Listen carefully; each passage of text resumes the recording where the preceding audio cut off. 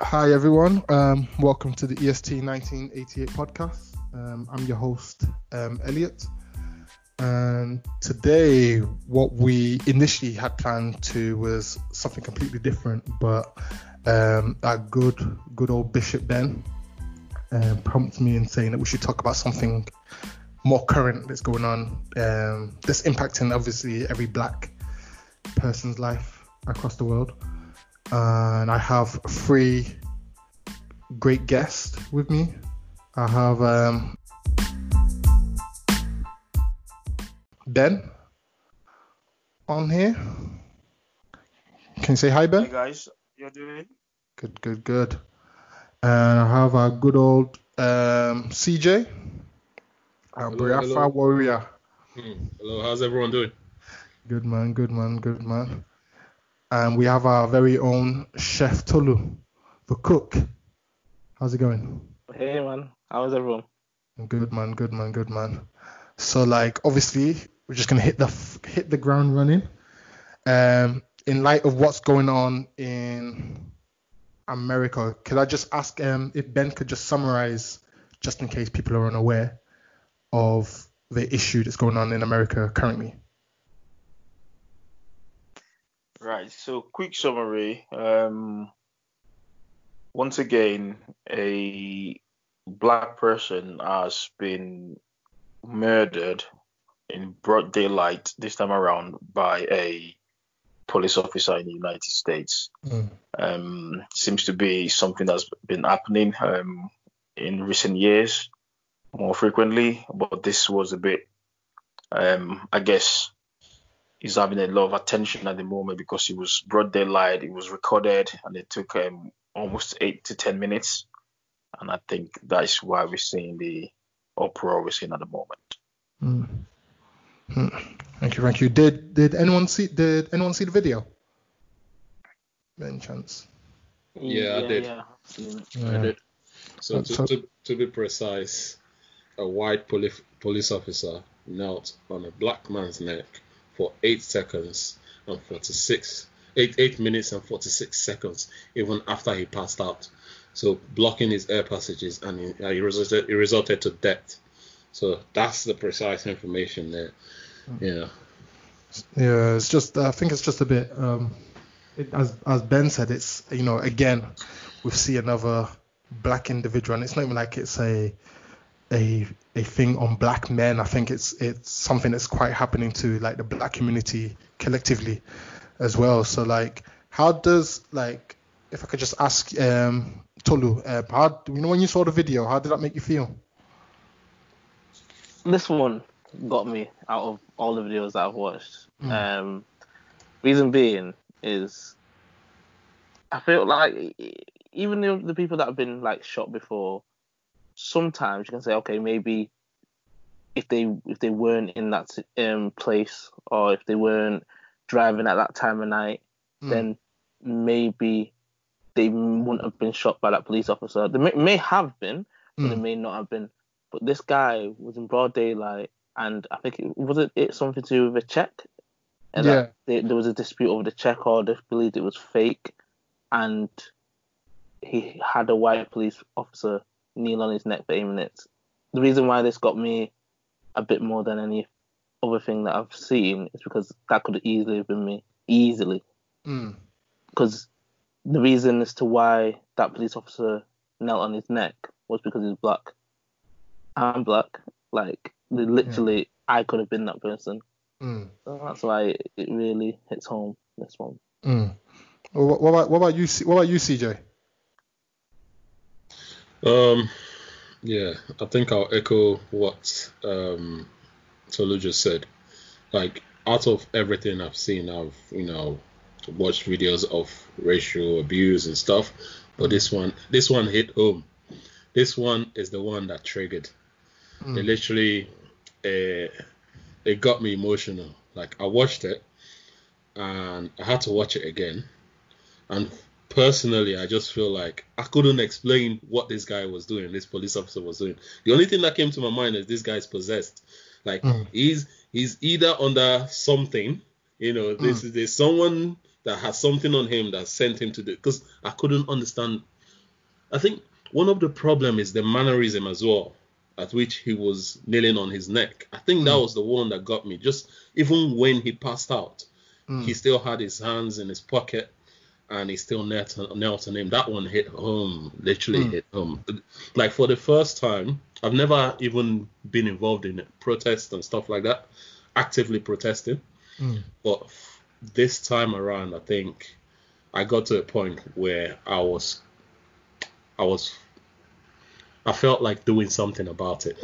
You know, I don't mind protesting. I don't mind being out there now and screaming and just letting our voices heard, because I feel like we owe it to ourselves and to the next generation. Because the only reason we're at this stage of life and we actually have some sort of benefit is because people fought for us. Yeah. So if we are if the next generation are to have any sort of benefit, you know, any luxury, anything, we need to do it ourselves. We need to fight for them to stand a chance. Otherwise, they might be subjected to worse if we're not careful. So yeah, it hit home. It hit home, honestly. Yeah. And what just coming to you, Ben, what when you saw that video, what was the first thing that kind of hit you in that, Ben?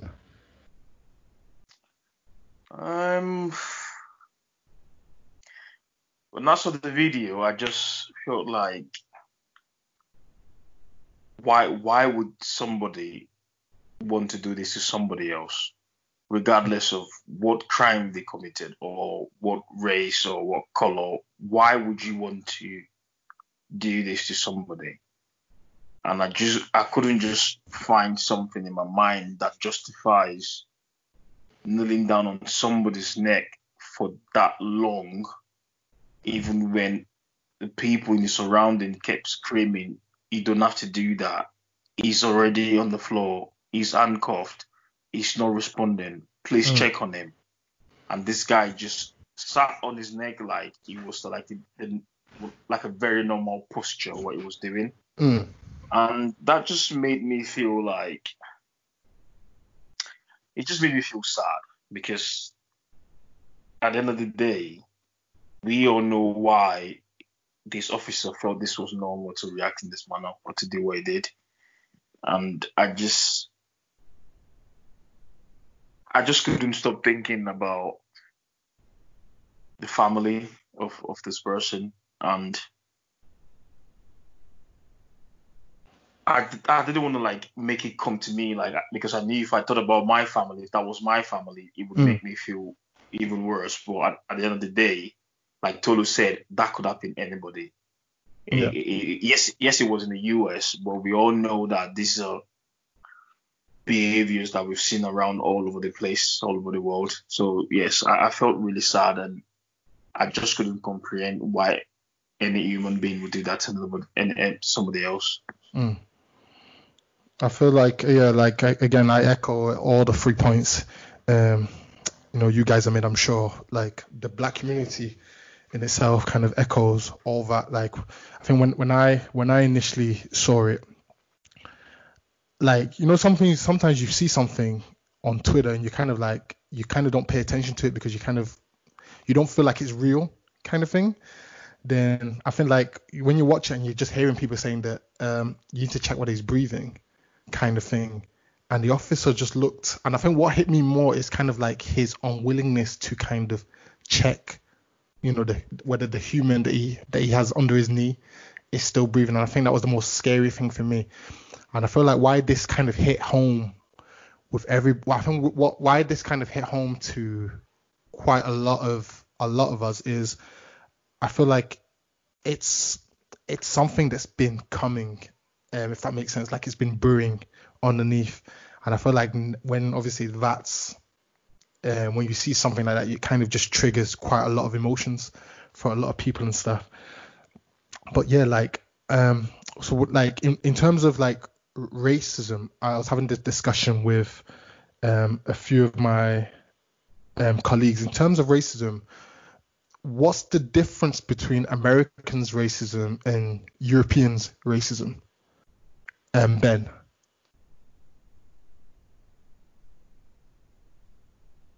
That's a good question actually. So I think most of in recent times we've America's been like the main focus because it seems to always be the obvious ones that we see. So in America you see a lot of like police officers killing people or being totally aggressive towards black people. You see even people that folk vigilantes or people that take it upon themselves to confront a black person to ask them, what are you doing here? You're not supposed to be in this area, which might even then lead to their deaths. We remember, I can't remember the name about Ahmed robbery not too long ago. I can't remember if that's his right name. But we also remember Zimmerman's case. It was exactly the same thing. So we see these obvious ones that happen a lot in the US where police brutality, people losing their lives, people getting arrested, and for all sorts of like minor stuff. So that's like the chunky one that people see and the one that causes outrage because we see them now. In the UK is a bit different what you see in the UK. So I'm sure that in the UK we do have some aggressive police officers as well. But I believe the one we see in the UK is the more subtle one. It's the more systemic racism. Yeah. It's the one where it's about you not being able to have the same opportunity as somebody else, or you having to do twice as much as somebody else. Yeah. I grew up in Germany, and I've always said that throughout my stay in Germany, I didn't see that much racism to me personally, but I was aware of other people that went through, this sort of like subtle stuff, these microaggressions, this. So maybe just to give an example, I remember my mom applied for a job, and it wasn't even like a massive job. It was like a cleaning job in an office, and I called up and I spoke to them. She went in then for this. So she went go an interview. She went in for the interview, and the guy that was interviewing was kind of like shocked, like, "What are you doing here?" And she was like, "I'm here for the interview." Obviously, because he spoke to me, and I speak very good German. Yeah. I don't know if he could tell if I was a black person or not, but the fact that when he saw my mom, they didn't even bother interviewing her, they just saw that the job has been filled. Those are the kind of things you see that it's not in your face. What can you do? What proof do you have to say the job hasn't been filled? Yeah, that's so true. So I think the differences between the UK or Europe in general compared to America is whereas America is the big ones, the ones that come into your face where somebody calls you or uses racial slur to you or like being aggressive. You wouldn't necessarily see that in the UK. So UK is more undercover, or in Europe is more undercover. Yeah. People will say things to you, or there's a funny one actually where I don't know if you've experienced this, but I've experienced where I'm in the midst of white people that once they drunk or they. So this is actually an example I'll give. So I went with my college students to see one of our teachers. So we were finishing our last exam. Yeah. So the teacher invited us to come around to his house. And then after a while, students being students, they've smoked weed and everything. Mm-hmm. And then all of a sudden, their true colors start coming out, starts telling you things they thought about you when you first joined the class. So when things are calmer, they would show you exactly what they think about you. Those are the kind of ones that you see in Europe. I think it's different from the UK. I'm not trying to say it's. If I was asked to choose what is actually worse, I don't know if I'll probably choose the UK one because I would rather want to know how people feel towards me than assuming everything is calm, but then it's actually not calm. How many times have you been? I mean, you've been for like interview or you've been to like all those things you want to buy a house or you want to rent a house and something makes somebody say, "Oh, sorry, we cannot." I don't want to keep making assumptions, but I know of examples or tons of examples where you feel like that, but you can't really voice it because where's the proof, right? No, Yeah, I fully agree with that. I feel like as you know, as you said, there's the racism in Europe is kind of like something that you could scream about, and you could know in your inner soul that that person's racist. But how do you prove that that person's racist in the UK? While it's and I think that's like, and I probably is the worst one because it makes it. I think it makes you fit the initial stereotype that they kind of have of you in that moment of time. Like Tolu, have you experienced racism? I'm sure everyone has, but have you experienced? Um, Nothing really on a bad scale. I think the most racism like I experience is mainly like, for example, if my mum wants to make a complaint or my mum's calling someone up Mm, and I'll be hearing the conversation from my mum's end and I already know the person can hear my mum's thick Nigerian accent mm, and I already know their perception of my mum is that, oh, she's just a dumb African, or she don't know what she's talking about. mm, And then they'll go back and forth. I know what my mum's trying to say, and yeah. anyone who can understand English will know what my mum's trying to say. So, Mm, and then as soon as I then grab the phone and it sounds like an English mm, person it's speaking to, the tone changes, and I've not said anything different to what my mum's saying, because my mum will always, before she say makes a phone call, my mum will always check with me, say, oh yeah, is this right? I'm like, yeah, this is right. But I know for a fact I will be grabbing that phone off her and explaining it to whoever is on the other end of the phone. And the mm, thing is, like, it might be something small, but people don't understand how that can really impact you. That mm, you know that if you weren't there, your mum may have not been able to get her electric bill sorted out. Your mum might yeah. have, if your mum wanted to move into, like, say, a posh area, and she called up the estate agents, they might be like, "Nah, we don't want this woman here," just because she sounds a certain way.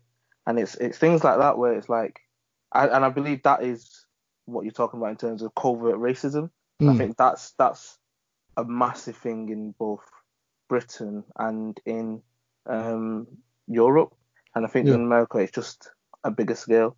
I think like, because I work for Sky and Yeah.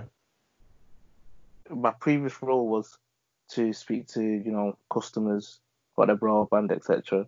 So I would say my name at the start of the call just to be like, polite, and just Mm-hmm. so they know who they're talking to. Most people, because I say hello, my name's Tolu, it just goes over your head, because especially if you're calling to get something sorted out, you don't really care about the person who's on the other end of the phone. But I tend to, help people out and stuff like that.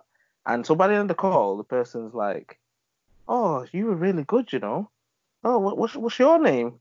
Like, my name's Tolu. Oh, what's that? Where's that name from?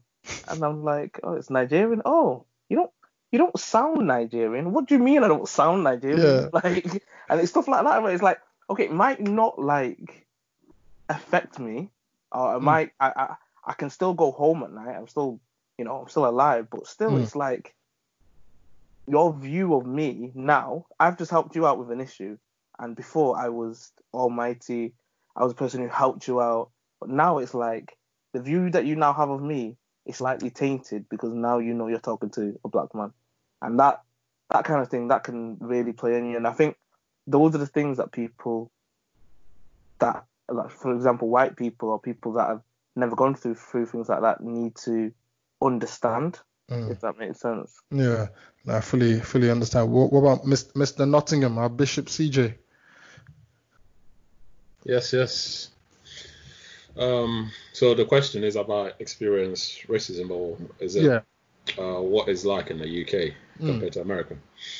Well, I have experienced racism. Actually, my first experience of racism in the UK was at high school. mm, So it's just playing football with a bunch of friends, so-called friends, and I think two Italians, the other two are whites. So I'm pretty much the only black person in there. And one of the brothers just turns around, one of the Italians turns around and says, I don't know what I did. I probably must have tackled him hard enough, and he's gone. Oh, you black bastard. I can't. And at this point, I'm just put it this way. I'm still a couple of years into the UK, so I really do not know how the system works as much. So I was shocked by it at first. I looked at him and said, "What did you say?" And I don't know, maybe at the time, because I didn't fully understand how the system worked. Yeah. And obviously, I'm sort of trying to protect what, the family had at the time. So I didn't really react to it as I would now. Looking back, in hindsight, I probably would have said, much more than that. So, but yeah, that was my first experience. It set the tone anyway. Not saying that, I've had loads of experiences of racism in this country, but I echo what everyone has said in terms of like the subtle nature of racism in the UK compared to America. America is quite boisterous, so they're quite out there, so they will let you know how they feel. The UK is more systematic, like Ben said. And one thing about the UK is they've built their system on this liberal society. So it's quite difficult for them to then be boisterous or sort of like be in your face and tell you and be racist about things. Yeah. So they sort of try to hide it and disguise it. So they build it in such a systematic way where you might have top bosses who are making decisions that basically have influence over the rest of the company. Yeah. And they make systematic decisions that will just, not allow you to be as successful as someone or have the same much opportunity as someone of a different skin color, a white person, basically. Right. So that I know and that I've seen as well, I've experienced. So it's like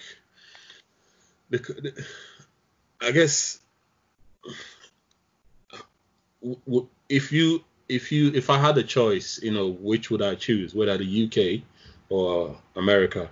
I'll probably choose America because then I know where I stand. Yeah. I know what companies I can work for. I know how to plan my path, how to plan my career, how to plan my journey, how to prepare the next person. But in the UK, you actually don't know. You might be sitting in a row for a good 10 years and you're getting nowhere with it. Just because some people are making decisions that you're not aware of and you're just stuck there for a while, and that's how it is. Yeah. I totally agree with what you're saying. Like, I would definitely pick America. At least there is clarity in the air for you to move A or B. Just like you don't have to, like in the UK, like you could be in a company for. I think what this issue has actually shown me in regards to the protests, especially in America, is that the people that you think that you've known for a long time on their stance on racial issues, I think this issue is kind of highlighted for me personally anyway. I feel like in my circle that I had, my white circle or Asian circles and stuff, what I realized is there is a lot of neutral and there's a lot of people that believe there's two sides to the story, if that makes sense. And I think what this has shown me is that I could be, and these people I could be friends with for like 10 years, and this is kind of like shown me that the subtle racism is actually really a lot that we're totally not aware of. But as you said, that that people are obviously making these decisions and stuff, like in workplace and stuff. But the subtleness in the racism in the UK is actually quite scary, because people that you think you don't really know.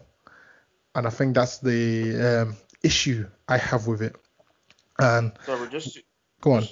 Sorry to cut you, because I wanted to make a quick point. Just to add to that, so since I've been following this whole issue with the American problem and also with COVID-19, all you need to do is just look at the comments of people in the UK on some of these issues.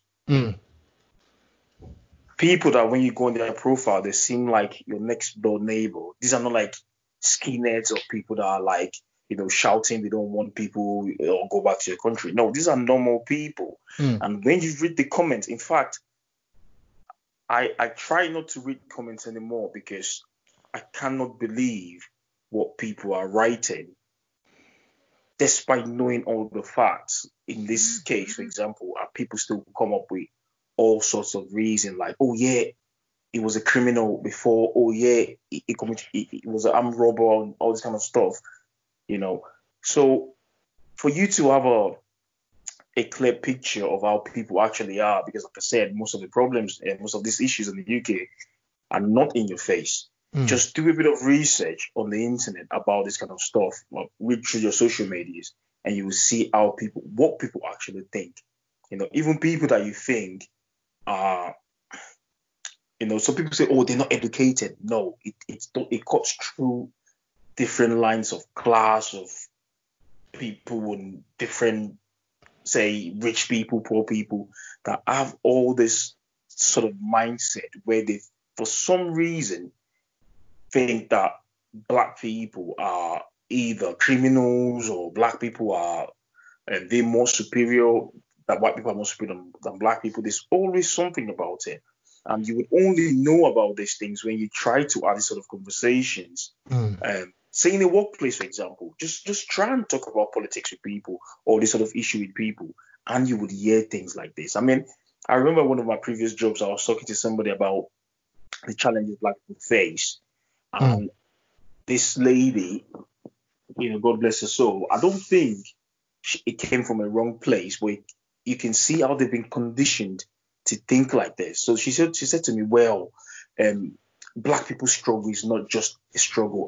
I'm a Gothic, and I get this problem from other people. People stone me and say, oh, I dress in a certain manner, or boy, I dye my hair purple and things like that. And I'm thinking, great, but you could choose to then stop dyeing your hair purple and just wear it black or blonde or whatever. You could choose to stop dressing this certain way and just start dressing whatever way. I cannot change being black. I know some people say you can bleach your skin, but yeah, I'm not for that part. So I'm proud to be black. I love it. But these are the things that people would find something else to say. Well, it's not racism. It's just people behaving funny. I was watching the TV this morning, and funnily enough, this black lady came on there, and she sort of like said, well, it's also some sort of bullying. And the other lady, who was a white lady, said, yes, I like the fact you said it wasn't race, it was more bullying. Everybody gets bullied. And I'm thinking, yeah, here we go again. You see, nobody wants to understand the black man's struggle. And I say man, also women struggle. Nobody wants to understand that why is it that you get on the bus and the bus is rammed everywhere, is packed, and you sit down all by yourself and nobody wants to sit by your side. Nobody wants to understand why you spend 20 minutes at the airport when everybody else shows their passport and walks through, and they ask you all this 1,001 question. Facts. I, for example, I've been told, I was traveling once from Germany to Austria. Then I had a Nigerian passport, and this guy, there was like a control, like passport control on the train because it was going over the borders, and they checked everybody in this cabin. Guess the only person they checked his passport more than 10 minutes. Only me. And they then asked me to come outside of the cabin, and then I went onto like the open space on the train, and then guess who other people were there? Only black people. When I then asked, is there a reason, officer? Because my passport is, you can see everything is fine. I would never forget what he said. He said to me, it's because of people like you, we have drug problems in Austria. That's deep. That's fucked up. That's really deep. It is deep, and it's not the first time I've heard it, because I've had a friend who said similar stuff. It's ridiculous. Like, he was at the airport as well. This is like, he had a Nigerian passport, and similar incident where out of everyone on the line, he's been approached and said, Can we see your passport? Can you, what's your name? And he's stood up for himself, and he genuinely asked them, okay, why do you need to see my passport? Because there's everyone else in here. So eventually he gave them the passport, and he started laughing. The guy actually said to him, you see his colleagues over there, they had a bet that he would be Nigerian, and that's why he's come over to. I'm like, what? Like really? some kind of sport. Yeah, like has it got to that extent where it's become a sport for you guys to make fun of stuff like that? Come on, it's things like this happen on a regular basis, and when you tell somebody else, they will be like, okay, so why are you frustrated about that? And I said to them, if you go through the same thing like 10 times, 15 times, then it doesn't become a simple thing anymore. It becomes frustrating. So if you then compare that to a black boy that gets stopped by the police like once a month or every fortnight, then one normal stop, which is just asking simple question, might rub him up the wrong way, and his reaction might not be just the way people expect him to behave, because he's been going through this thing so many times. When I go through the airport now, I always take my passport so I can use the automatic system, so I don't have to be questioned by the officers. And I'm not saying they shouldn't do their job, so don't get me wrong. I understand people do bad stuff, so I understand there's some questions. But when you see that like 20 people before you go through without being asked any question, and it's just you that has to say something, it becomes a thing where you're saying, why is it? What is it about me that makes you feel you want to ask me a question? So it's all these little things that you see all around that makes people feel like we've had enough. Yeah, and I'm not surprised at the reaction we're seeing now, because there's only a limit to what people can take. It doesn't matter how good of a person you are. We all have a limit to what we can accept, and that's probably why things are going the way they currently are. That's so true. I feel like in terms of what's going on in America right now, and I'm more focusing on the protesting, because I feel like there's been too much energy on the looters, if that makes sense. I feel like people confuse looting, and people are entwining looting and protesting as the same body of work of people are doing the same kind of thing. And I was telling one of my I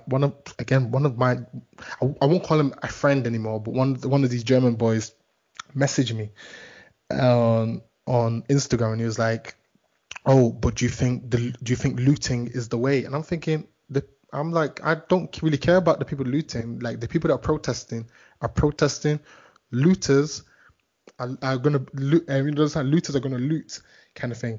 And I think, like, just going back to what you was talking about, being stopped at the airport, I feel like I feel like in terms of how white people should obviously approach certain things, like as Ben just said, when they're drunk or they become too friendly, their true color seems to just kind of sip out little by little, and you kind of get this whole that there's a banter, but there's a funny type of banter that they have with you and stuff.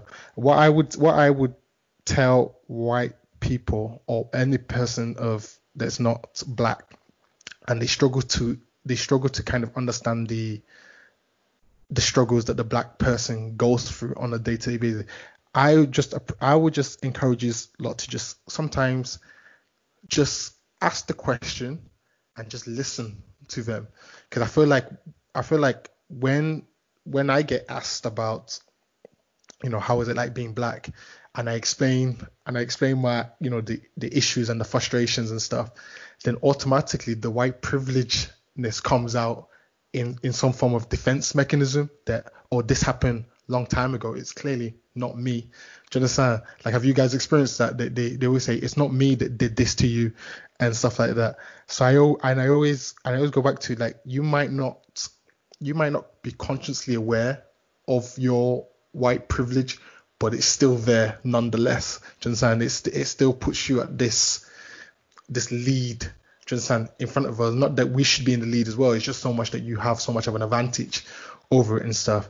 And I just feel like it's a conversation that needs to be had with other races as well, in terms of how we approach these conversations with black people, and it's not a case that it's not a case that we like to be bantering about this kind of conversation, but I feel like it's a case that when you kind of ask us these questions regarding our race and regarding the struggles, and I feel like it's important fundamentally to listen, and you can never truly understand it, but you could actually have a bit of empathy, do you understand, to it and stuff. But lads, question, where do we go as black people from here, Tolu? What do you mean, where do we go? What should be our next step in terms of, regarding all this racial tension that's happening now in America, and we're obviously on this kind of unite front. Just recently on the social media, the Blackout Tuesday kind of thing. What do you think we need to do more of as a black community? I think our main problem is we don't unite together as one, like one, almost like race. We're so divided, and it could be down to years and years of oppression. I think even back in the slave days, I think one way that they used to make sure the slaves never revolted against their masters is they used to separate some in the house, some in the field, some elsewhere. So you'd separate them and have them almost create a hierarchy. So you would always be against it. So there's even a hierarchy within us as black people. But I think we need to demolish that hierarchy, and we need to just come together as one, because I think one thing that whoever created the system, the people at the top, I think one thing that they are afraid of is that for us to unite as we are uniting now. So I'm hoping that from the back of this that we can be more united, whether it's if you're in the UK, in Nigeria, in Ghana, in the USA, in China, that we're just united, really. I don't know how that's going to be. I don't know how it's going to happen, but I pray that that's... Because once we're united and we're all singing from the same hymn sheet, it will be so much harder to move us, so much harder to be just killing people willy-nilly, because if you kill someone like George Floyd again, you're going to get this reaction. That makes sense. Yeah. And I know Ben really wants to have a bite at this question in itself, but just before we get to that, Ben, just a question for Ben. Do you think there's a difference in terms of black European and American blacks in just terms of thinking? So I think from what I know, and that's just based on researches and watching YouTube videos and just following other people in the US, I think there's a fundamental difference between Africans and Africans Americans. So I strongly believe that the journey they went through, going through slavery, the system they had to live through even after the slaves were freed and everything, up till today, I think they've not actually had a discourse and found a way to move past that. So a lot of people would say African Americans are this, they're not serious, they're not doing that, they're not doing this. But we as Africans did not have the same journey. So when I was growing up in Nigeria, I didn't feel like a second-class citizen. I didn't feel any pressure from anybody else. It was just about going to school, learning, trying to make my life, trying to know that when I put in the hard work, I'm going to come out successful at some point. And I think there's also a study that shows that Nigerians are the most educated or people with the highest amount of degrees in the United States. Yeah. So that shows you that people that grew up in all these different countries, that they didn't have the same issue. Yes, we had the whole issue of colonization and all this kind of stuff, but we did not go through the systematic abuse and slave trade and lynching and all this kind of stuff. So I think that is where we're a bit different. And I can't blame these people that went through all this stuff, but have not actually had time to discuss it, to digest it, and then to come out on the other side clean. A lot of people say African Americans are lazy, they this, they that, they this, but nobody actually talks about the mental impact and the social impact of all the things they went through up to today. And I think that has a significant impact on how people still react to today. And I think that might be the difference that I see. If I may touch upon the question you asked, what should Black people do? I think there's no one size fits all. There's no one answer to it. I think we need to do a lot of stuff.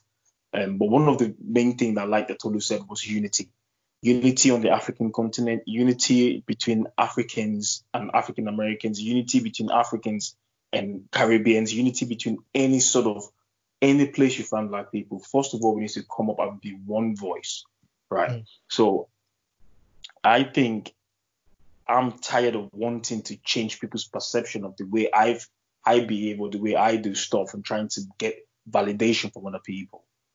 I want to challenge our own people to start making things to happen for themselves. So going back to Nigeria, going back to Africa and Ghana, South Africa, Zimbabwe, all these African nations, why don't we start something that brings us for the upliftment of Black people? Because I think if those places were in a condition that allows us to thrive, that allows us to develop, that allows us to be entrepreneurship and do stuff that liberates our people, I think we will see less of this stuff. I think it would be a case of, why are we even here if we're not needed? Because the way I feel currently is that we've just been tolerated.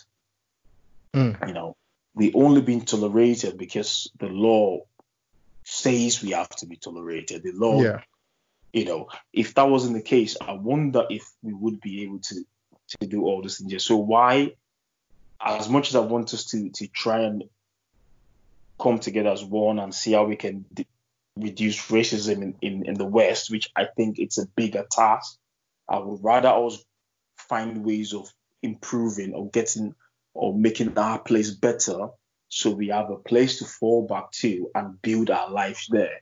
If we're not wanted here, surely we can be wanted back home in Africa, where we can try and just build our own stuff, and that would give us this power. I mean, if you consider back in this, my dad used to tell me a story when a naira was $1.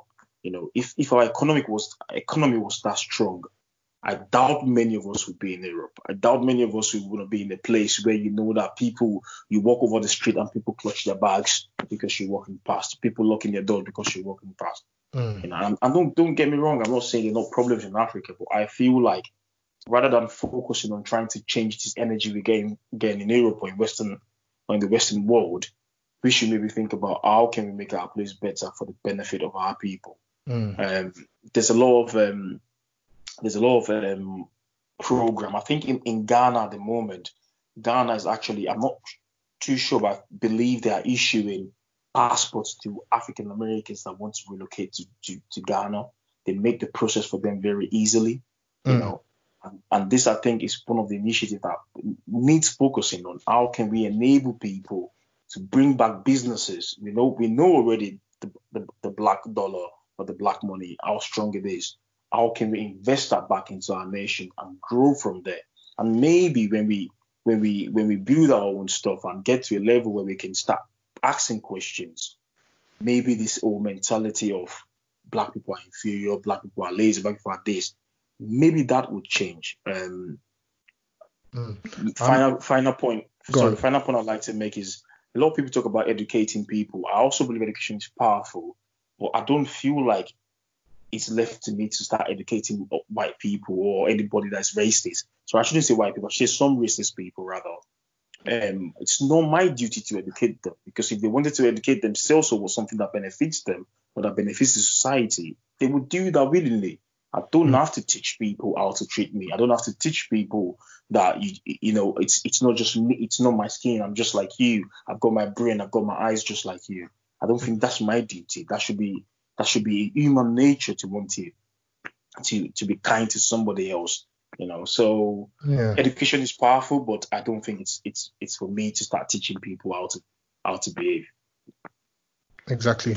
Well, just don't go into CJ. What do you like as a black individual yourself?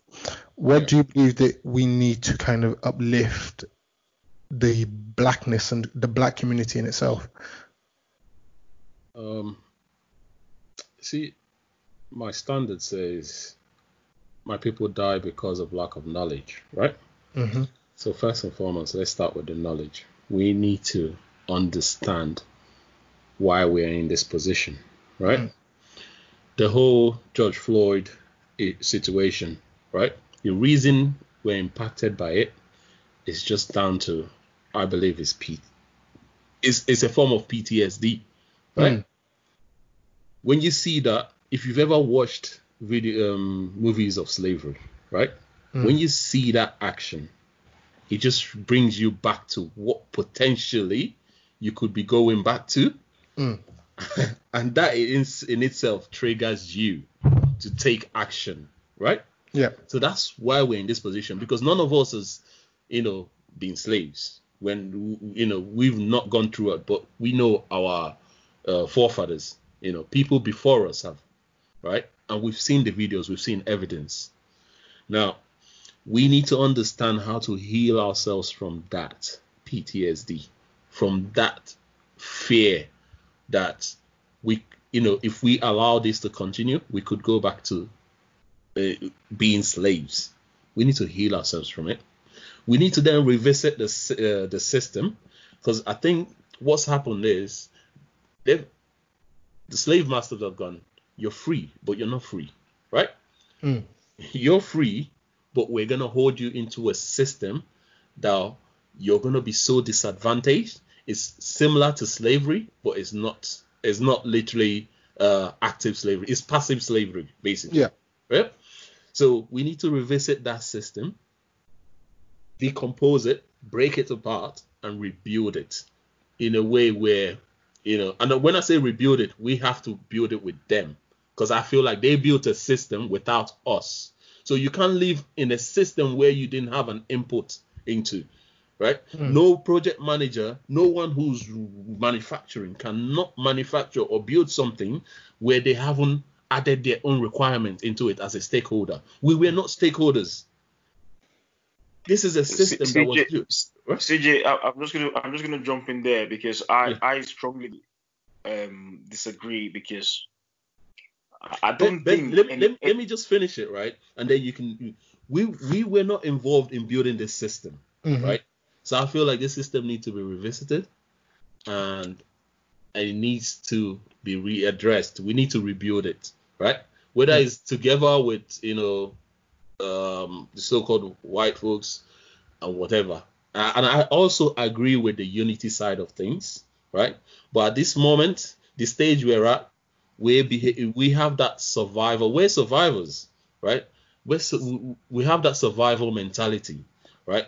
Now, how can people who are survivors, if you've survived, like, okay, you're drowning, right? And you're grasping for air. Mm. And then you still have that, even though physically that's not happening, but that trauma is still there. Now, to actually have unity, you can't save everyone else. You need to free yourself from that and realize the society you're in, right? We need to build ourselves back up. We need to, I don't think we're fully, but we think we are. But there's so much to go. The education is also key, because I don't think we educate ourselves on the history, of slavery, the history of how we've navigated into the world that we live in right now. We don't do that enough. I'm sorry. With no school, when I was studying, when I was in kindergarten till this point, they haven't done a specific course saying, we're going to teach about the history of black slavery in schools. They've not done that. It needs to be addressed. We need to start having those education, putting it across there, and then you start talking about unity and stuff. I'm sorry, someone who has a survival mentality wouldn't think unity. Right now, it's more about, we're chasing money and the rest of it. I know I'm making assumptions here, But from what I see, a lot of people, it's more about this fiat money and whatever. It's not about that. At the end of the day, that's what we're chasing would help us build that system. We need to start from the ground up. It's like saying, like, okay, we have all the resources. When you go to Africa, there's the resources, there's we have the domestic products, we have everything, but we don't have enough manufacturing capacity. We don't have enough manufacturers, or the manufacturing industry in Africa is not as great as it should be. Yeah. So we have to export and then import, even though everything, the natural resources is ours. They're all ours. We still need to export and then import. That's been happening for so many years. CJ, again, my question to you is, how do you get somebody that is benefiting from a system to dismantle that system to enable you to join that table to rebuild the system? And just to add to that question for CJ, because I like again, I think optimism is a fantastic thing, but my mindset is very pessimist regarding what you've said. Not that I don't agree with it, I just don't see the reality. Like, I feel like that is more of a it's more utopian. It's more of a fantasy. It's more like, and I feel like in terms, like as Ben said, how do you, like, again, you have to remember that the white people have benefited from a system that's been so immaculate to them. It's been so immaculate to him. And how do we get to that point that we're saying, hey, let's sit down together and let's reevaluate all this so we could both eat from this? Like, how do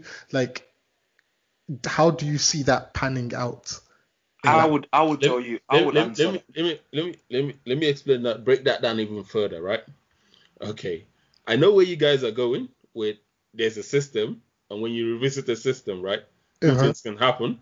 You can either rebuild that system and fit other things into it, or you can have two different systems and have an interface between it, right? So I understand what you guys are saying as well, where we need to break out of the system we're subjected into. Yeah. Because we have no control over it. It's been imposed on us. Yeah. So we can never benefit. Even from 200 years from now, we will still not benefit from it. Facts. Right?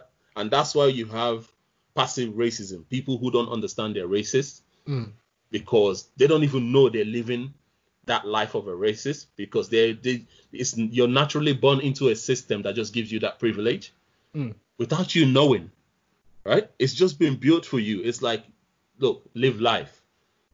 Okay? Yeah. They don't know it until you look deeper. Like we mentioned this thing about policing, right? How many of them know that policing comes from that slave patrol? Not a lot. Not a lot of people know that. So yeah, I agree with what you guys are saying, but at the same time, I'm guessing we have two options here. Then we have two options. That's where we're going. We either break out of it, or we find a way to amend what we already have. When I say amend it, in fact, not amend it, rebuild it, create a new one, basically. If we want to work together, if we still think unity between white and black is possible, a new system in a system. By convincing, that's the first one, in a system, to have a status quo, basically. That's not going to happen. And the second thing is, you cannot force somebody, actually you can force them, but you cannot convince somebody to break their system so they can incorporate your suffering, and make you live a better life. The only answer to that, which is what I was trying to lead to just before, is true revolution. It's true some sort of violence. Because nobody is going to listen to you to have chit-chat to break a system that is running so well for so thousands of years. I don't think they're going to just be like, oh yeah, now we've noticed that somebody killed the police officer killed somebody, so because of that, let's change this. Somebody cannot get a job there because of systemic racism that's going on, so let's change it.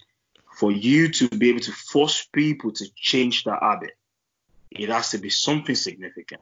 Now, Yeah. I'm not saying the solution is violence, but I wonder if that would not be something that would make people wake up and know that there's something that needs to be done so that people will start changing their mindset. Because again, like I said, what is the benefit if I'm benefiting from something, why would I want to sacrifice that to include you into that?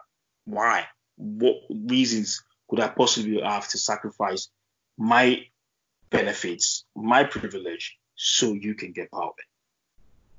Like, and I would even say that violence is needed, in the sense that I'm just trying to think of when a country has fought for their independence, when it has it been an amicable agreement that the country actually like benefited. Because I feel like when you think about it, when something has been amicable, the country that's quote unquote got the independence are not truly independent, if that makes sense. So I feel like Nope. so I feel like in terms of, like, for instance, I think there's countries that are still paying France in Africa for money. You understand? Like they're paying France for their independence. Do you understand? And you think about how the colonizers left Nigeria.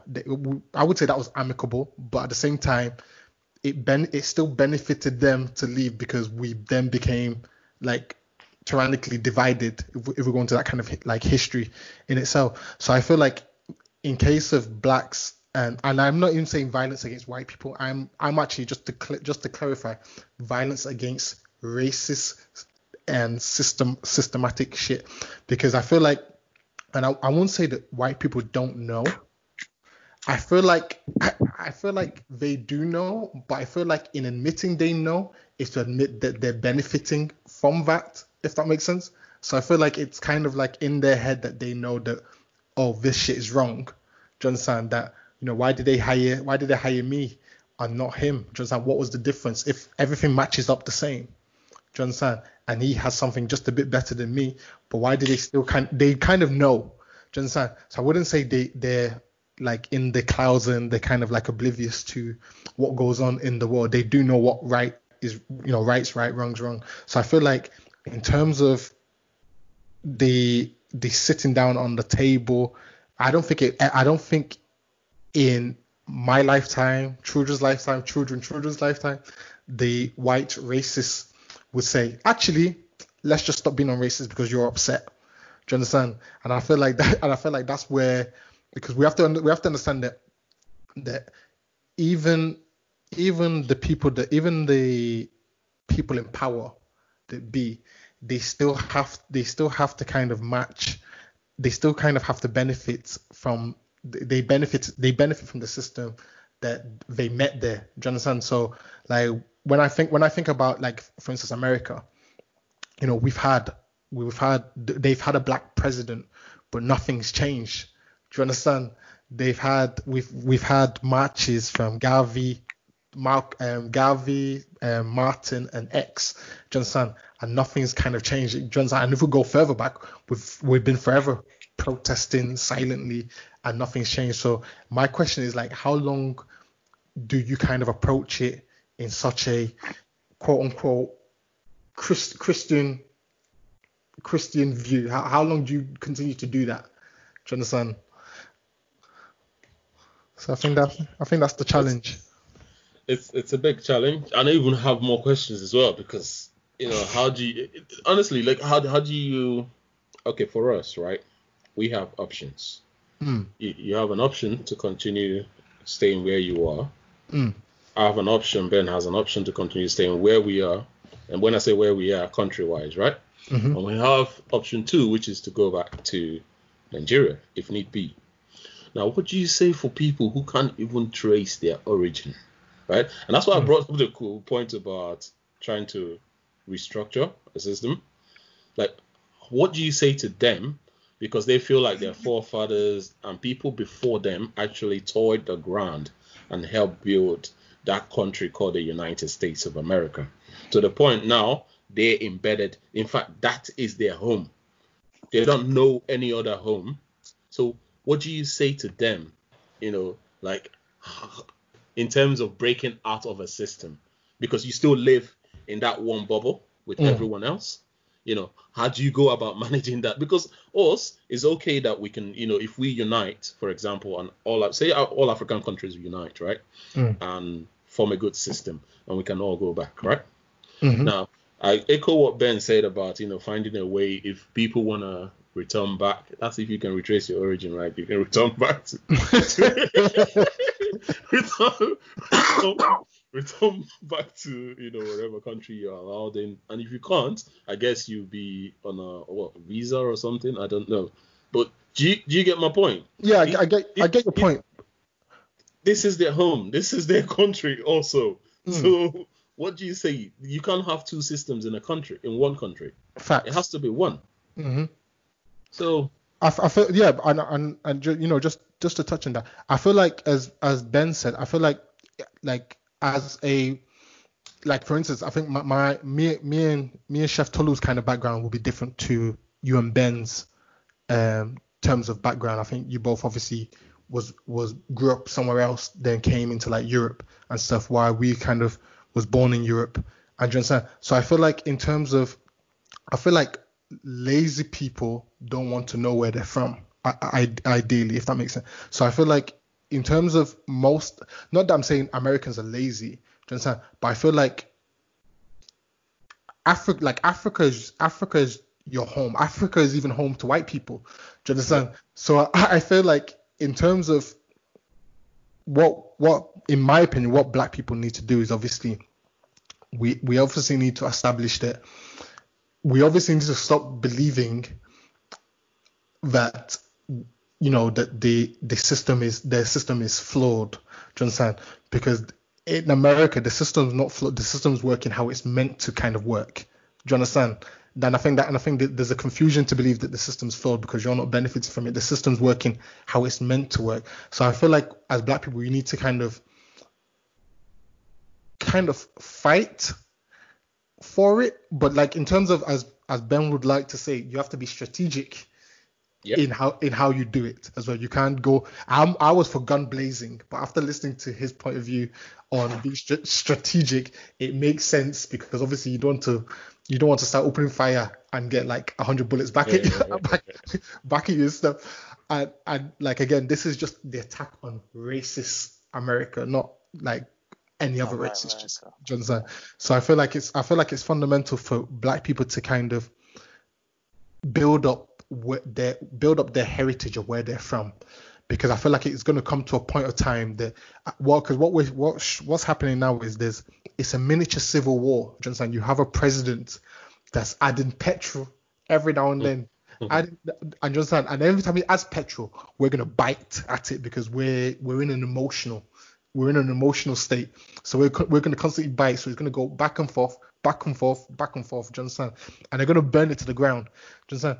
But I feel like as black people, we need to kind of understand that this is not, America is not your only home. Do you understand? You can return back and benefit the country that you originally came from. Do you understand? But how? And I think the question is, how do you go back? Because racism comes, or discrimination comes from two sides. Because Americans will go to Nigeria, and Nigeria will call them Onyibo. Do you understand? Yep. Just that, like, because it's not that the Onyibo means, correct me if I'm wrong, Onyibo means white or British or English. Then it's more for like white people, but I guess they will still classify because it's a general term for people that come from the white land, overseas. Sort of. Do you understand? So you're fighting kind of two. I suppose the question is that collectively, I think black Americans and black globally obviously need to kind of be we actually need to learn to just self-love one another to begin with, educate one another and stuff like that. But Tolu, what do you think about the whole shenanigans that's going on? First of all, I'm with CJ in terms of we need to sit down and rewrite. How do you sit down? listen. Sitting I down? never thought about this until We've been it was been sitting down for like 80 years, mate. Nothing is How? changing. You've been singing How? Kumbaya Like, everywhere. let Nothing me is changing. talk. Let me How do you talk. sit down? You violent guys. Yo, so I heard a video. I still don't even know who this guy is. It was on Don't Jealous Me's page, and I posted it on my story. And the guy, he just spoke facts. He quoted parts of the Bible. He linked the Hebrews being slaves in Egypt to black people being slaves in America. It's pretty good. I've seen that post. I remember that post. And one thing that he did say is that when they wrote the American Constitution, at that time, black people were slaves. So he said what white people or the American people need to almost understand or almost come to terms with is that when they wrote this Constitution, they never wrote it with black people in mind. And therefore, I agree with CJ's point in terms of that needs to change. Because this Constitution, I don't know how, but that's why you need to understand our point as well. That no, 100%. I understand your point. It's an utopian state that would happen for we to say, okay, let's sit down and let's change the Constitution to acknowledge our black citizens. Listen, where there's a will, there is a way. People are not even listening to change the stupid Constitution that gives them the right to bear arms, and you want them to change the Constitution by just sitting down having a chit chat and drinking coffee and tea and coffee and biscuit, right? when you make it sound like that, of course it's not gonna happen. But bro, where does the will the way? Like I don't think there's a way. And you know what? There is a way. I think there is a way. You know what? The unity you spoke about is a way. You know what? We unite is a way. You know what Seriously. I've realized. Yeah. And totally touched on it. And I think, and you know what? Like I'm obviously I'm a man of faith, and I come from a Christian background.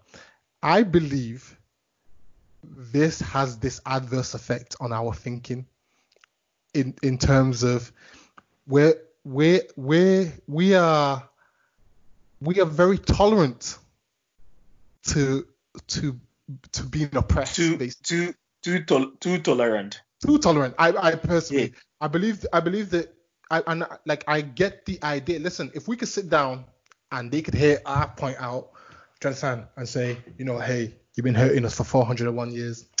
Let's stop this. Let's stop this shit. Do you understand? Because it's not fair. Do you understand? You're breaking our heart. You're killing our people on the streets. Do you understand? Like, when you think about, I know it's not as easy conversation as that, but when I think about it in my head, that's how, I don't know how you could even put your point across on the other side of the table for them to actually listen, unless you've got their bloodline in ransom. Do you understand? Right. So that's the only way I see it. For me, like, I could never envisage it like that, but you would need some kind of leverage where people are going to listen. And the only thing that I can see that talks is money. Like, if you take the black spending power out of America, it would cripple them. So in terms of doing it, like I said, I don't know exactly how it can be done, but if you take the spending power that the black man has, the black family has. I think there was a post, I think I read it 2 days ago, where they said, I don't know what date in July they're going to do it, but not one black person should spend on any organization that's not black owned. And they worked out to be that just that one day would be like $10 billion out of the economy. And it works out as a percentage of what America would have made on that day. And that alone, if black people can unite like that to affect, because in theory, the one thing that the people at the top want is money, because money keeps them at the top. If we can affect that, there's no need for bloodshed, no need for violence, no need to. We're talking about, but again, I think this is just to counteract that argument. I think there's it's like 40 million people that are not working, or do you understand that they're jobless or something like that. So they technically have, like, I get the idea of affecting their money, but like that's another, for me, another 400 years. It doesn't have to be 400 years, I- but oh, it'll be a long time. Maybe 399 years. Maybe not Because 400, but because you know 399. why? No, you know why? You know why? And I feel like we've touched on it before. You know why? Because I feel like I think before we even grasp to that aspect, I think there's obviously, as we could all agree, there's stages that we need to actually overcome to kind of get to that level of every black person puts their money in their pocket and walks the other way. Because I feel like, do you understand, what offends one black person doesn't always offend the other black person. Do you understand? This other black person was like, hey, I wanted McDonald's. Do you understand? Like, I was hungry. Just like, I need to eat. What do you want me to do? Not eat. Do you understand? So I feel like until we I feel like it comes out to unity. Yeah, that's the unity I was talking about. We definitely have to have that unity, and I feel like at the same time, we just seeing what transpired in America recently. I got to that point I was just kind of fed up. I was like, because I think one thing that got me in my sunken place quite a lot is that I'm always thinking of, why are we the culture or the race of people that are bottom barrel to every other race? Do you understand? Why does the Arabs enslave us? Why does the Chinese, do you understand, abuse us? Do you understand?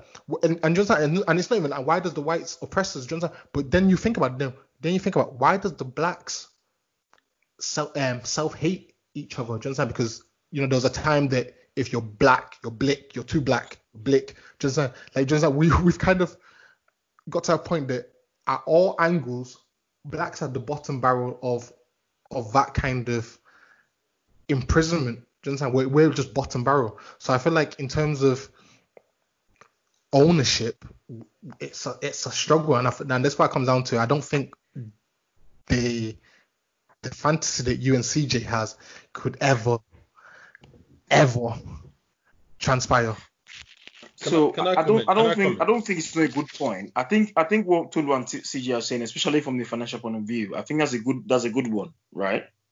But I don't think that's enough, especially in an American setting. So in the UK, for example, I would like this approach that Tolu and CJ are pushing, because in the UK, I would argue that we still have those channels to have kind of civil conversations. In America, they know these things. Martin Luther King was talking about those things for time. Somebody made a point today that everybody now they're referencing MLK at the moment, right? But people said at that time when he lived, he was one of the most hated men in America. In fact, he was killed for it. Right. So I'm not saying we shouldn't have these channels to have these civil conversations. I'm just saying we need to be prepared as well to take more actions if required. By force. That's it. And I'm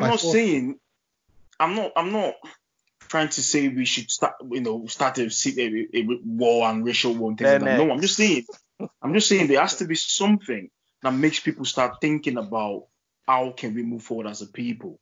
Because talking and marching and protesting and all these sorts is not making any improvement. So what next should be the question. And I ask you, and I'll make this point again. If you look at the Middle East, or if you look at Afghanistan, a lot of people will scream at these people and say they're terrorists, they this, they that. And don't get me wrong, some of their acts are terroristic acts.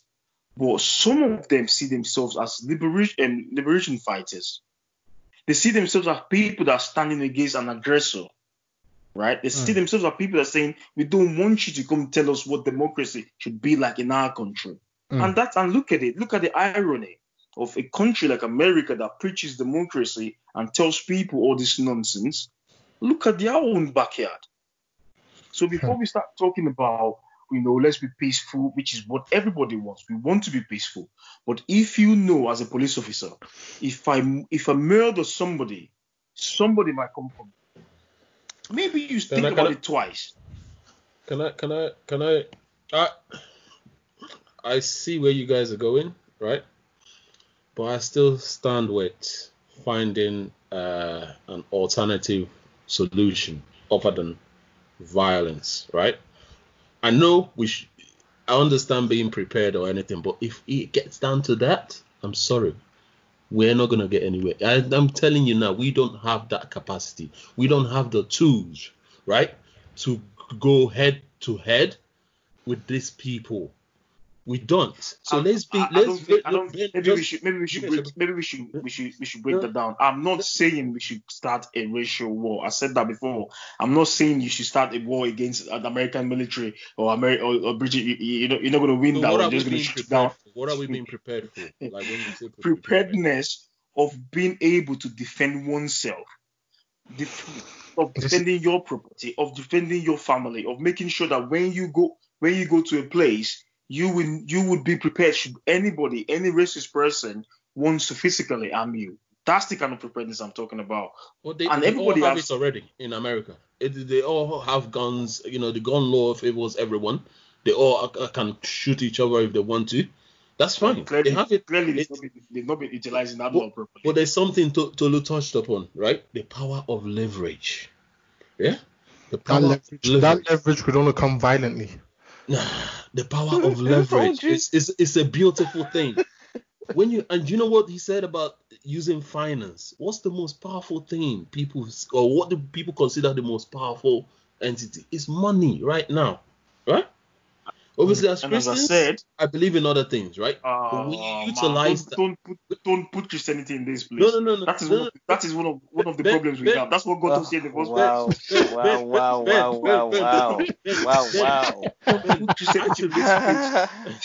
This is what God does here in the first place. Actually, Ben, what I was about to say is I'm going to put that aside, right? I'm going to separate it from this conversation. Thank you. So now, so going back to my point, yeah. You see this thing, leverage and money, right? If you need a template, go and look at the Jews. When they go into a place, right? They're almost like bees. They swamp the whole place. They take over, right? They buy every little thing in that patch until it becomes their own hood, their own little circle, right? And then the money rotates around that circle. It never leaves. It will take years before that one pound or $1 leaves that circle. That's how they are successful. It stays within their circle. They will not go to another shop. And I think you're getting my point wrong. Right? I'm not disagreeing with what you're saying. I think it's a great idea. I think what you're saying is great, CJ. I'm not saying that's wrong. I'm just saying there has to be an alternative. There has to be an alternative to when all this. Look, you mentioned the Jews. Great. They're a good example. Now, how many Jews are there in the world today? I don't think they're more than 50 million. Or maybe they might be. Tops 100 million, right? That's not even like, that's maybe like, I don't know, maybe half of Nigeria, right? But they are so powerful because they just don't have money. They also have weapons. You cannot mess with the Jewish people. They will fuck you up. Sorry for my language. So if you're talking about let's get money, that's great. But there has to be an alternative solution. There has to be something else that we can say, okay, if he's going this way, and do you know what it takes for peace? Again, going back to history and looking at all the revolutions before things, there's none of them. Look at the Irish situation, Northern Ireland situation. It wasn't just because they're having chit chat between the Protestants and Catholics. There's always an element. And again, just to make this clear, I am not pushing for violence. I'm absolutely against it. However, I think it's something that needs to be thought about and how we can protect ourselves if need be. Because, again, we're the only ones singing Kumbaya. We're the only ones that say, we have to talk to these people. We have to make peace. We have to use finance. We have to use this. Right? Bro, they love to talk to us too. We don't want to have this chit chat. There's a question that's been coming up, right? So how do you prepare for, let's say, I won't call it violence. Can we use another word? It's got to be violence, bro. We got to call it what it is. All right. How do you prepare for violence, right? Because and we're looking. Can we just zoom into America, right? because that's how I'm looking at it. How do Black Americans prepare for violence? Okay, I don't think it's a case of, for me personally anyway, I don't think it's a case that you can prepare for it. I think it's a case that I feel like the question should be, what will you do for complete freedom? Do you understand? And I feel like if because like what it is everyone's trying to think of, we're trying to preserve life. Do you understand? So I feel like in a case, if I'm putting the lenses on America, I feel like their situation, the people that are protesting now and whatnot, I feel like they've got to that point now, personally, that they're willing to do anything. And that's like, when I mean anything, I feel like that's including willing to die for freedom. Do you understand? Because I feel like it's a case that we can't say, how do you prepare for violence in a country that, do you understand, that oppresses you? Where would you get these kind of tools from? Do you understand? But I feel like in terms of how I don't know whether you could actually prepare for it in a system that's oppressing you. You can't. So therefore, this is what we're saying, that we're in a forever triangle, because we can't do this, and Americans can't do this.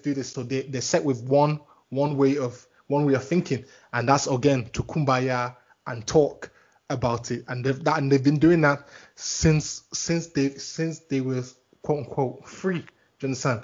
When they was initially free, do you understand? It's not an accident that they was freed. It was a strategic. This is what I'm saying, that the planning that it took to oppress Black people is the greatest. You understand? And I'm not like saying it's a good thing. I'm just saying it's one of their best things that they've done, because when they freed, someone could fact check me on my history and write to me, but I think when they freed the slaves, they owned nothing. Do you understand? So therefore, what happens is the free slaves went to go re-slave themselves back to the slave master. Do you understand? So I feel like do you understand? Like, they can't prepare for it in the terms of arms, like in terms of like go war to war with. But I feel like in America's kind of issue is that I feel like they got to that point now that they're actually just willing to, hey, you either let us go or we're just willing to just die, just burn the whole place and die. Do you understand? And I think that's kind of it with them, if that makes sense. Okay, see, this is exactly the point, right? You've just said it all, right? Now, I'm not prepared for them to die if there's another solution. But if they are, you see? Right? No, but if there are other solutions, right? Why die if you know in the next maybe 20 years, if you, I'm not talking about talking, because the act of sort of like keeping the money in a circle, keeping that money in a circle, uniting, being strategic about finance, basically keeping the money within the Black community, right? I agree. Right? If that is not talking, that is actually action. But that's action that can be seen. The enemy you can't see is the most deadliest enemy, right? Yeah. It's the most deadliest one. If I carry a gun, people can see that. They can defend themselves. They can run. They can call the police. They can do whatever. But when you do stuff people cannot see, mate, in 20 years' time, this conversation will be different. So we need to have that mentality. Honestly, we need to see that vision and have that mentality. It's not always we're already seen as the aggressor anyway. We're survivors, So all we know is being. I mean, as a form of sport, they used to allow us to fight each other. Basically, that's where boxing came from. Right? We used to box each other for fun for the white man. So we're already the aggressors. Why use the same strategy they've already studied and they know? You don't want to use that. Because, again, sometimes these things are necessary to move forward. It's not the only solution. In fact, I would, adding to the point of making, using the financial and economic thing to fight back. I like that, Alexa. I really think that's a good idea. I would even go further and say Black people in the US need to start finding ways of putting themselves in strategic place of power if they could. So in politics, in in finance, in those kind of places where they can actually start helping their society as well. I think that would be another thing that I would be pushing for. But in a case of where police officers or a thug that calls himself a vigilante goes around and shoots people, right? Even if there's no response, but there is a fear that there might be a response, then these people will think twice. I'm not saying pick up arms and fight the government or kill people randomly. No, that's stupid. That's terrorism. But I'm saying people that commit violence against other people and commit those violent acts because they know they might get away from it. Maybe they need to start getting scared that somebody else might get back at them. That's the kind of things that I'm talking about when I'm talking about they need to prepare to fight back, not fight against the state, or because at the end of the day, not all white people are racist. I agree. Not everybody in government is racist. I echo that. Yep. Right. Actually, as a matter of fact, a lot of white people fought for us. Well, no. No. I'm sorry. When I say fought, right, they marched with us. Thank you. Thank you, CJ. Right? They marched with us. Well, see the marching thing, yeah. See the marching thing. This is why I don't know. I think we wanted another party for this, but the marching thing is great.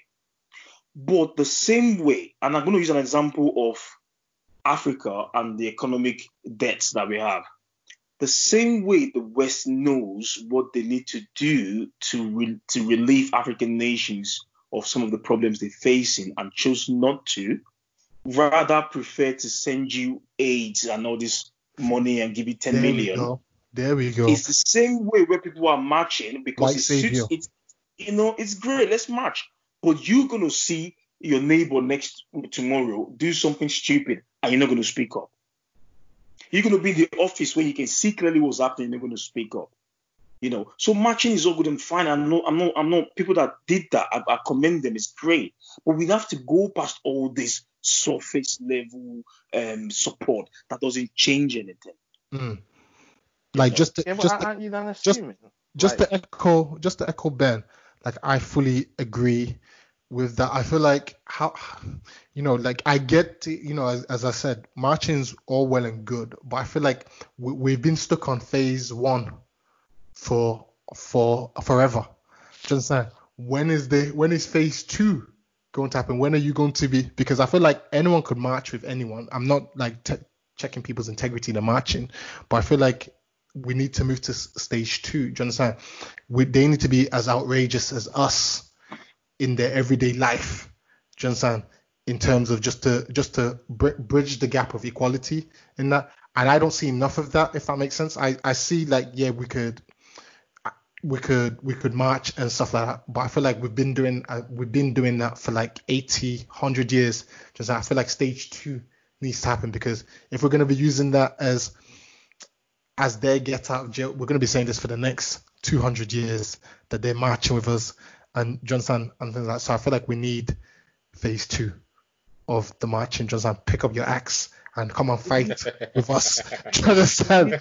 I think that's beginning to happen now. I actually do begin. I think that's beginning to start, because I think after this George Floyd movement, I've never seen so many people post, and from Asians to whites to Chinese, like literally all different types. Why do you about to get yourself into trouble right now?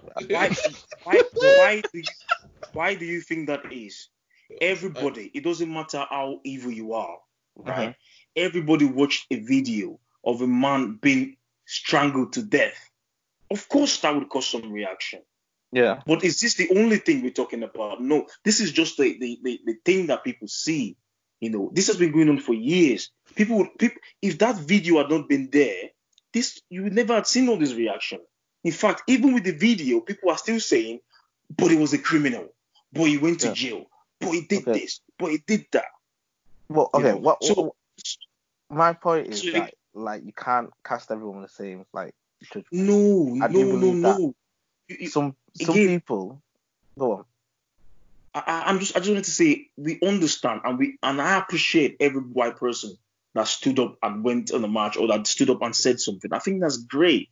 What I'm saying is we need more than that. The same way everybody are saying, people are saying that there is no good cop until every good cop sifts out all bad cops. Then they are good cops. It's the same way every white person that wants to fight the cause for black people needs to fight the cause diligently until we can at least subdue the amount of racism we're saying. I think we're definitely saying the same thing.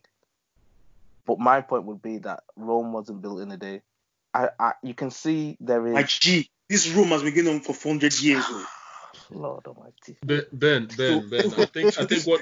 I'm with Ben. Listen, how quickly? Listen. Ben wants action and he wants it now. Can I just ask a question?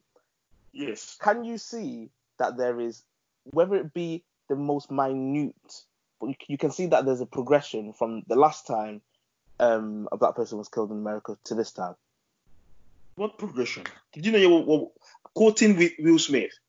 Nothing is increased or reduced. We are now seeing it more because there are more phones. That's all it is. No, it's not. Look, what do you mean? No, it's not. Because you'd have people that now understand more of what black people are going through, whereas before, maybe in previous ones, like, so all this time they've been screaming. They've just been screaming for fun because nobody actually believes these things are actually happening. Yeah, some people would just be like, you know what? It's just another black person being killed. But then that same person this time might have seen like, this is actually okay. You could, and what I'm saying is that even if it's one or two or three people that have now been like, whoa, I can see what's happening now. You're slowly getting towards more and more people being like, right, okay, I'm going to be an advocate for Black lives or whatever. So based on this logic, we need to be killing one black person like every week, so more people will start to see what's going on. You know. So, why are you moving like Ben X? I'm not saying that, bro. Listen. The president of the police union in that state, Minneapolis or whatever the state is called, he wrote an open letter to Trump saying, I'm in defense of the police officers. We're going to try and fight their case. We don't think they've done anything wrong. So if you're saying because people are now protesting, there will be people that they couldn't care less, right? So for me, I think the case has not gotten worse. We're just seeing more. And if it's now taking somebody to get killed live on camera for you to believe the plight of black people that they've been screaming about for many, many years, even think about, again, honestly, this death thing is paining me, but it's not even paining me as much as the microaggression you get from people when you go to work and you can't be yourself, when you talk to people and they say you've been loud, when you do something, say you're aggressive, when you do that. Those ones, even I think I've said this once here. Every time I'm walking on the street and I see, especially say a woman, I deliberately will cross the street before they cross before me. Because every time they cross because they see me, it makes me feel so bad. Like, what is it about me that makes you think I've got nothing else to do in my life than to attack you and steal your bag or punch you? Or what is it that's making you think? And if you ask these people, some of them will be, because I heard it happened to X, I heard it happened to B, but it never happened to you, right? It's the same way. And this is why I feel passionate about this, because this suffering is going for so long. There was a case about this white guy in Germany. He's a journalist, by the way. He painted himself black and traveled across Germany to see how blacks are actually being treated.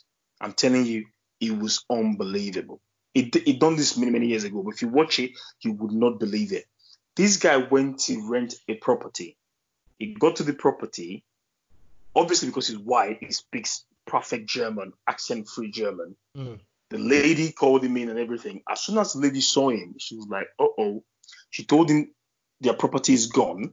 And then when they asked the lady question, I'm like, why did you do that? She said, oh my God, it's even darker than Seal. Seal, the singer. That's what she said, that, oh my God, it's even darker than Seal. And this goes on and on and on and on. People will tell you I had a bad experience with this black person. And I used to say to them, so if you had a bad experience with Peter, who is a white man, would you then say all white men are the same? So these things that are happening now are not just happening now. All those things we're seeing people screaming now is because of it's getting to the place where we're just tired. We just want to live like every other person. We just want to be judged according to our character and not according to our skin. So all this kumbaya stuff, I think is great. I love it because, again, I'm not really a violent person. I'm just saying maybe if things continue at this rate, because, again, if you look at empiricism, which is learning from the past, from what you know from the past, what we know from the past to this point has not been great. So how do we want to change it? What are we going to do to make things better in the next 20 years, in the next 40 years? You see, what you said is perfect. I actually understand. I sort of understand why, Ben is a bit more passionate, because I have to create an exception for, Germany, Russia, Austria, those countries there, right? They need deliverance. No, seriously. No. CJ, I need to stop you there. That's absolutely nonsense. No, seriously, right? No, honestly, right? Those countries, right? When you talk about racism, right? There's levels, right, to this thing, right? It's all under one umbrella. Historically. But you see the stuff you get I've been to Germany, right? Oh my God. Anyway, I'm not gonna go into that. But my point is, right, Ben, there's the point you're making about being prepared and being able to defend yourself. Now I'm going back to this point I made about a system that was built. Even if when you defend yourself, that system cannot treat you equally. There's no justice in that system, right? So how then can you defend yourself knowing that, in fact, you defending yourself is like you killing someone, committing murder? That's how they look at it. Then you need to exclude yourself from their system. So again, the problem here is you have people who have built a country and they want a portion of what they've built, right? This is America. America is not the white man's land. It's not the black man's land. It's the native Indians that it was stolen from them, right? And what happened to them? They were violently removed. Exactly. So let's just say, looking at the black community, we want a portion of what we helped build, and that's what we're fighting for. We want half of it. We don't want a portion. We just want equality, mate. We just want to be treated like every other person. Fair chances. I feel like I saw a quote recently, and it was just saying that how lucky America that all black people want is equality. They don't actually want revenge. Do you understand? And I feel like I get what you and Tolu are saying in terms of we need to be strategic. Ben wants to be strategic as well, but I think you guys want to be Samaritans strategic, proper saints strategic, just turn the other cheek kind of strategic. So I feel like I get both sides of it, but for me, and for me, and I probably most black people across the pond as well, that they're tired of being tired. Do you understand? I feel like that quote or that hashtag is powerful because it's a repetitive dance that they keep doing. Do you understand? And what's telling is that this whole thing will kind of simmer down a little bit. But I think what would improve, as Tolu would say, because there has been a little bit, from what I can see, hopefully it's a real thing, there has been a little bit of an improvement in terms of white people actually thinking more that, black people was really upset about such a thing, because it's not the first killing they've seen, do you understand? But I think it's the first time they've seen a unified front, do you understand? So I feel like, all in all, I think blacks, we need to get our shit together first, do you understand? And maybe, I'm not for kumbaya, but some people say it will work, and obviously, me and Ben are on the fence with that because we believe that other ways can be equally as effective. Do you understand? But I'm gonna give you guys an opportunity to tell us what you believe. Kind of last words for black people across the pond. We'll start off with Tolu.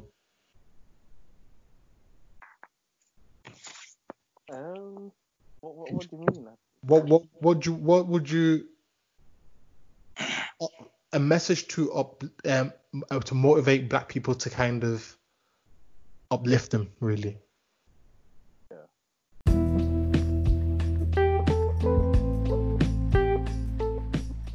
Like I said before, just try and, because I think you mentioned one thing that I've been thinking about as well. Is like we get oppression from the white man, the white woman, the Asian man, and then we also get oppression from ourselves as well. Like another black guy, maybe an African American, might look at a Nigerian and be like, "Oh, I'm so glad I'm not African." You know what I mean? I think it's time for us to really stick together, if you know what I mean. So I think my quote or my end point will be, let's try and start sticking together more. Let's try and unite more and see where we go from there. Ben, we'll come to you. Well, I think we've mentioned a lot of things that we think would bring us as a people forward. I think the unity thing is very, very important, because once we form a force, we would be a force to reckon with. So I do believe that we need to unite. We need to see ourselves as just one. At the end of the day, a racist person doesn't care if you're African American, if you're from Gambia, from Papua New Guinea. He just sees someone that's non-white. So I think the unity thing is great. But I also think we need to start looking at how can we as a people develop our nations. So with the issue of not knowing where you came from, maybe from African Americans, I don't think that's a problem, because a lot of people migrate to other countries that is not their own country. So finding a place to migrate to, if it comes to that point, I don't think that should be a problem. We just need to start looking out for ourselves more and build our nations, so we have a bargaining power, a bargaining, chance with all this nonsense, because it's just too many things that's affecting the black race, from colonization to neocolonialism to racism to prejudice. It's too many stuff, and I think we only us can solve our problems. But just a few final words. I do appreciate every non-black person that understands, that's willing to listen, and that's willing to do something to help change for a better future. I praise them and I commend all their efforts, but we need to do more. Yeah. And CJ? Well, I think you guys have said a lot, and I'm gonna echo that. The unity is key. Love each other more. We really need to love each other more. We need to stop killing each other. There's no point doing that. Stop killing each other. We need to defend each other. One thing that saddened me, and I'm not gonna lie, it hurt me the most, is when that knee was on his neck and people just kept recording. Please defend each other. Run in there. I don't care. Look, you say you're ready to die, but you're recording. Run in there and defend. Don't let someone else die, right? And watch them die. Your own brother. So for me, defend each other more often. Support each other. That's what the black people need to do. They need to drop their anger as well, please. Stop looking at each other as ourselves as inferior. We need to start adopting that superior mentality. Drop the survival mentality. Pick up that ownership mentality, and be strategic about things. Don't be impulsive. Be very strategic. These things is all part of building ourselves. Like, if you do it, the next generation picks up on it, and then the next generation, and eventually we're gonna look him the next 30, 40, 50 years, right? We'll be better for it. But we need to take that little steps. The little steps are very important. Really, really important. So I would say, that's what all I have to say, and I think the one I will buttress so much is just defend each other, man. I don't care. You can't see people getting killed and you just put your phone up. I'm sorry, I'm willing to go to jail for that.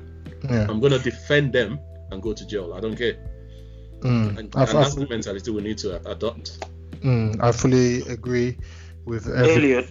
Yes. Just before you round up, I think maybe CJ just found a better word than violence, and I think that word defend is probably a more appropriate word to use. Yeah. To defend yourself. That's good. So listeners, if you hear violence, we're really meaning defend. And just to clarify some, I think Ben has clarified as well that it's not a case that I have no animosity against anyone white or anyone of a different race. And I think our frustration is more on the racists. And I think we could differentiate that not all whites are racist, not all Asians are racist, not all Arabs are racist. So our fight is more on the racists.